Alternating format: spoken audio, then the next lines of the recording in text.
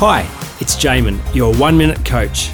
People who do life well seem to have more time and money than the average punter. I've said before that one of the key things about successful people is that they tell better stories than others, and I'll guarantee you 2 of the better stories they tell are about time and money.